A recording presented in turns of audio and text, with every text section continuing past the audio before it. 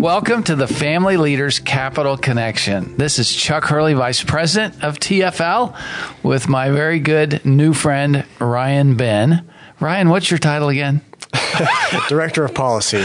Okay, so Ryan if I can direct the policy at the Capitol, that would be great. But I haven't figured out how to do that yet. You got to show me. Well, you're doing a great job so far. And so we'll deem you potentate here in a few years. How's that? You can just direct all the policy. Sounds good. I don't even need a raise for that. You don't even need a raise. Okay, actually, folks, thanks to your support and your prayers, we are fully equipped at the Capitol. We have Danny Carroll and Rebecca Olson and now Ryan Benn, and we are having dozens of meetings every day at the Capitol. I just came from there, had meetings on the life issue, which is a huge issue for us, Ryan, right? Oh, yeah. And you have been doing research on the issue of pornography in schools. We're getting there. And you're helping you're helping senators and representatives craft bills. But the big news right now, well, there's two big items of news. And one is breaking. We just found out that the Iowa Supreme Court has agreed to an expedited appeal of the heartbeat law. I know, it's crazy. I did not expect. Ryan, you were telling us that wasn't probably going to happen. Yep. The state sought expedited review a month ago. I suppose we should back up a little bit. We should back up a little bit. Okay. So, and the other big news is, of course, is school choice. Yeah. And it sounds like we might have a vote on that Monday. And maybe at the latest, if the opposition delays, probably at the latest Tuesday. But it sounds like we have the votes. We're very encouraged. It's still close, so keep praying. But it sounds like school choice could become law on Monday of next week. And then let's unpack for our listeners what's going on in the life arena, particularly the court case, but also at the legislature.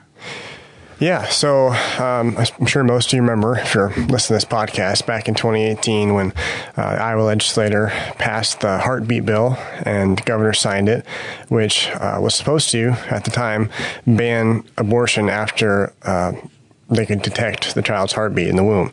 And, of course, that was immediately enjoined by the courts. They didn't allow that to take effect. Why was that immediately enjoined? Enjoined means to stop. Yeah. So at that time, I'm trying to remember which standard even, was it the state standard or the federal? You have to remind me of that. Well, I was in the courtroom, actually, Ryan. Okay, so you better tell about it then, because I was not in the courtroom. Downtown Polk County Courthouse, Judge Huppert.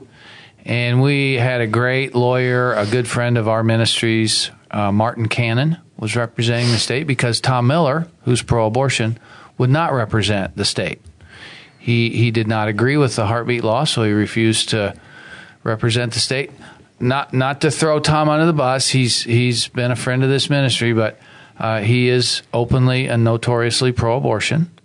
And so the governor hired our friend Martin Cannon with the Thomas More Society. Great Christian organization, does a lot of pro-life legal stuff. And Martin went in, made a great argument before Judge Huppert, but Judge Huppert stopped the heartbeat law from going into effect and consigning thousands of Iowa babies to in many cases, a brutal death. Dilation and evacuation, I don't even want to describe it on the air. It's just brutal what happens to these babies. So Judge Huppert said that because the Iowa Supreme Court had just 6 months earlier said that there's a fundamental right to abortion in Iowa's Constitution. They crafted that out of thin air, that the heartbeat law could not go into effect. So we've been grieving that and working to undo that since January 22 of 2019. That's 4 years ago. Yeah, and even at that time, too, Roe hadn't been overturned yet, so either way, even if the Iowa courts had done the right thing, still would have been enjoined or stopped under that. Yeah, so. That's right. Judge Huppert used the Iowa Supreme Court decision to make his decision, but you're right. If the Iowa Supreme Court hadn't had that horrible decision in 2018, creating out of thin air a supposed fundamental right to abortion in the Iowa Constitution, Then Planned Parenthood would have sued in federal court. Yep. Under Roe. Same result. Same result. So now, fast forward, Can we Ryan, skip ahead? I like 2022 better. Fast forward to June of 2022 and tell us why that was such a great month for life and why that gives us hope for the heartbeat law that was passed in 2018.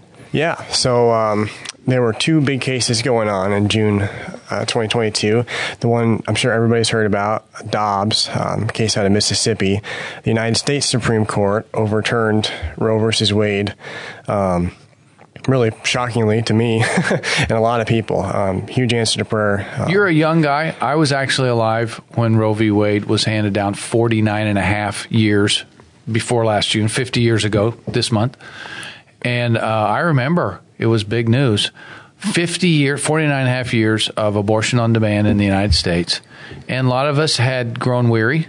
Pretty much all pro-lifers had grown weary. But some pro-lifers had grown despairing. I never quite got to despair, but a lot of people thought, quote, Roe will never be overturned, unquote. Well, it was.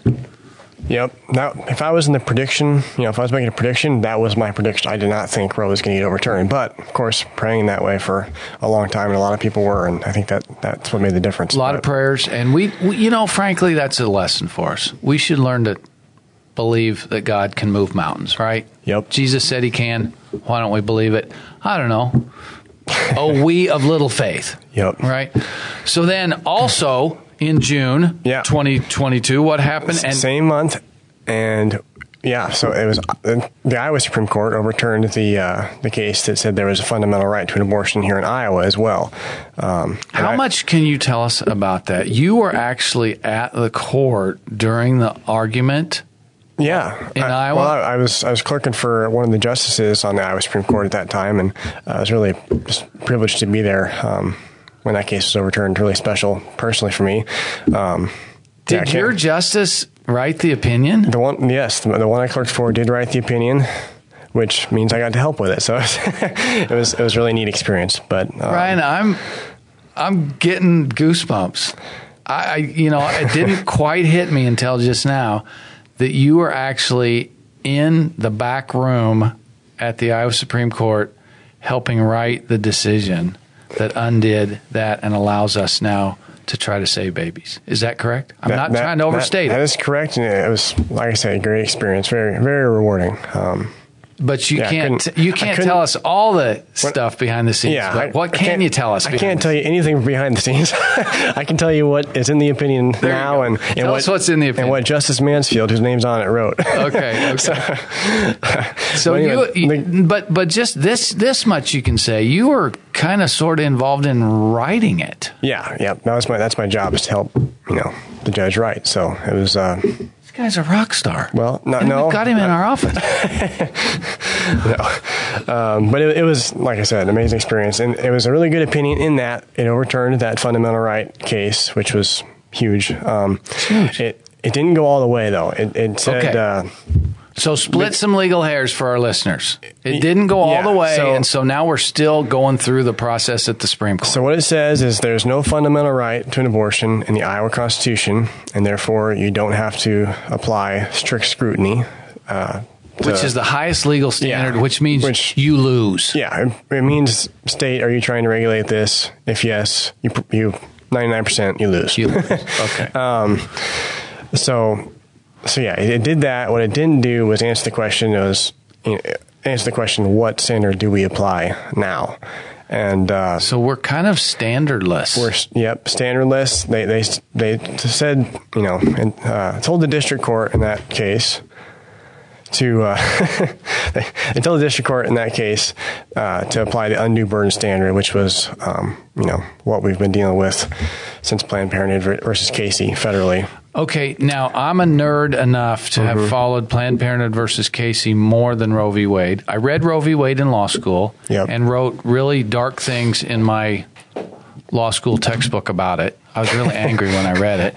It's a terrible decision. Even the left, even liberal law professors said it was a terrible decision. It was unprincipled. It was illogical. But then along came Planned Parenthood versus Casey, 1992, and we on the pro-life side thought we were going to overturn Roe in 1992 because we now had 7 Republican-appointed judges on the U.S. Supreme Court, but several of them disappointed us. Justice Kennedy, Justice O'Connor, Justice Souter wrote this horrible, they call it plurality opinion.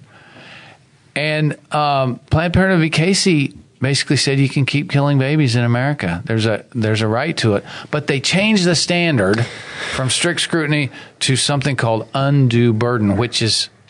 What's that mean? What's it mean? I don't know. It was brought out of thin air, wasn't it? It was, and that's why the court overturned it this last term. So then Iowa Supreme Court judges looked at Planned Parenthood versus Casey and the undue burden standard, and they applied that in 2015 here in Iowa. Yep. To a abortion pill case. Pretty sure. Sounds right. Yeah. Abortion pills, and so we had that horrible standard for a few years. Until 2018, when they threw the door wide open, the liberal judges did. So now we're reverting back to the undue burden standard, but then a week later, after the Iowa Supreme Court reverted back to undue burden, the U.S. Supreme Court said that undue burden standard's hogwash. Right. Yep. So, and we say they're reverting back to undue burden. They just said, for this case, apply undue burden, but they also said, we're not setting the standard right now. Really? So they only applied undue burden to the 24-hour wait case that they decided June 17, 2022, but they didn't say what they would apply in the future? Nope, I believe that's called punting or kicking the can down the road. There's a few expressions for it, but no, they didn't. So now the governor is back trying to get the law that she signed in 2018, preventing abortions after a baby's heart can be detected. And the district court here in Polk County, a new judge, but the same courtroom as 2019, new Judge Gogarty said, well, undue burden means that the heartbeat law can't be allowed to stand. You can't remove an injunction. There's a whole bunch of junk in that. Sorry. There's a whole bunch of fine-sounding legal arguments that I think are junk. In Gogarty's decision basically shut the door on the governor at the district court, but now that's been appealed to the Iowa Supreme Court with a goal of having a decision by this June. Yep. They asked for expedited review, so for a quick decision, and it's just granted today. So we just found out today that we're going to get a decision this spring news. Or most likely summer in June. You heard it here first, folks. I hope. Breaking. So here's the deal. Pray hard that the Iowa Supreme Court would finish the job and put a reasonable standard into their decisions on abortion. That reasonable standard, reason, rationality, it's called the rational basis test. If the legislature and governor have any rational basis for a law, then the courts will leave it in place. That's kind of what that means. Right? Pretty much, yep. A rational basis, that means, the state is going to win probably 99% of the time. So it's kind of the reverse of strict scrutiny. So Wow. So pray for the Supreme Court, pray for that ruling to come down probably by the end of June. Like 95% chance or more that it will be done by the end of June? I believe so. That's the end of the term. It's the end of June. So hopefully we'll have a decision. So back to our other main pillar of this podcast, school choice, probably going to be voted on Monday or at the latest Tuesday in the House and the Senate, probably be signed by the governor on Tuesday or so, we hope. Yep. And we at the Family Leader are rejoicing for that because we think more parents, especially poor and middle income parents, need more options for their kids. Some kids are being taught that, if you feel like a girl, but you're a biological boy, then we'll support that at this school, at this woke school. There's pornographic materials that are proliferating in Iowa's public schools. Moms for Liberty is up in arms. They were at the Capitol yesterday showing these outrageous things that I can't even describe on the air to senators. They were showing these things to senators. There's a recognition that there's some schools that don't uphold a parent's values. And so poor parents should be able to have an option. And TFL strongly agrees with that. So coming early next week, we think we're going to have more options for more parents. And we're praising God for that. Can't wait. Sounds good. And then just to wrap up, Ryan, can you give a few appetizers or teasers for the rest of the session? Yeah, so this session, it's kind of seemed like it's, school choice first 2 weeks. That's all we're going to talk about, all we're going to think about. And then after that, it's going to, open up so that we can start thinking about some other stuff, which would be nice. There's already some good bills coming through that are exciting. Hope they get passed. Some really good education ones. Representative Wheeler is now head of the education committee. He's bringing some really good stuff. Let me just describe for the listeners briefly Representative Wheeler. When he came into the legislature 6 years ago, he was seen as kind of an extreme right-winger. Well, now he's kind of mainstream in his caucus because there's a whole bunch of Christians that have been elected, and it's kind of their time to say no to wokeism. They literally have a bill that they're calling an omnibus anti-woke bill, okay, that's in drafting. And one of the bills that's already been filed by Representative Wheeler, but co-sponsored by the Speaker of the House, Pat Grassley, and Majority Leader Matt Winchell, and about 20 or 30 other legislators, is that public schools can't teach kindergarten through third graders about switching sexes, transgenderism. Yeah. Can't teach them about sexual orientation, I think is the other. Sexual orientation. Mimicking the Florida bill that passed, that Ron DeSantis and others got passed. Yep. And so that's just one example, a small appetizer, a teaser. We're going to be getting into that stuff a lot more in weeks to come. Pray hard, contact your legislator, get school choice into the end zone. Let's score, and then join us again next week at the Family Leader for our Capital Connection, and we'll share with you a plethora of other great ideas that very likely might get past this session. Thanks for listening. God bless you. This podcast is a project of the Family Leader and the Family Leader Foundation and is only possible through the generous support of our donors. If you would like to partner with us in our work, please visit thefamilyleader.com/donate.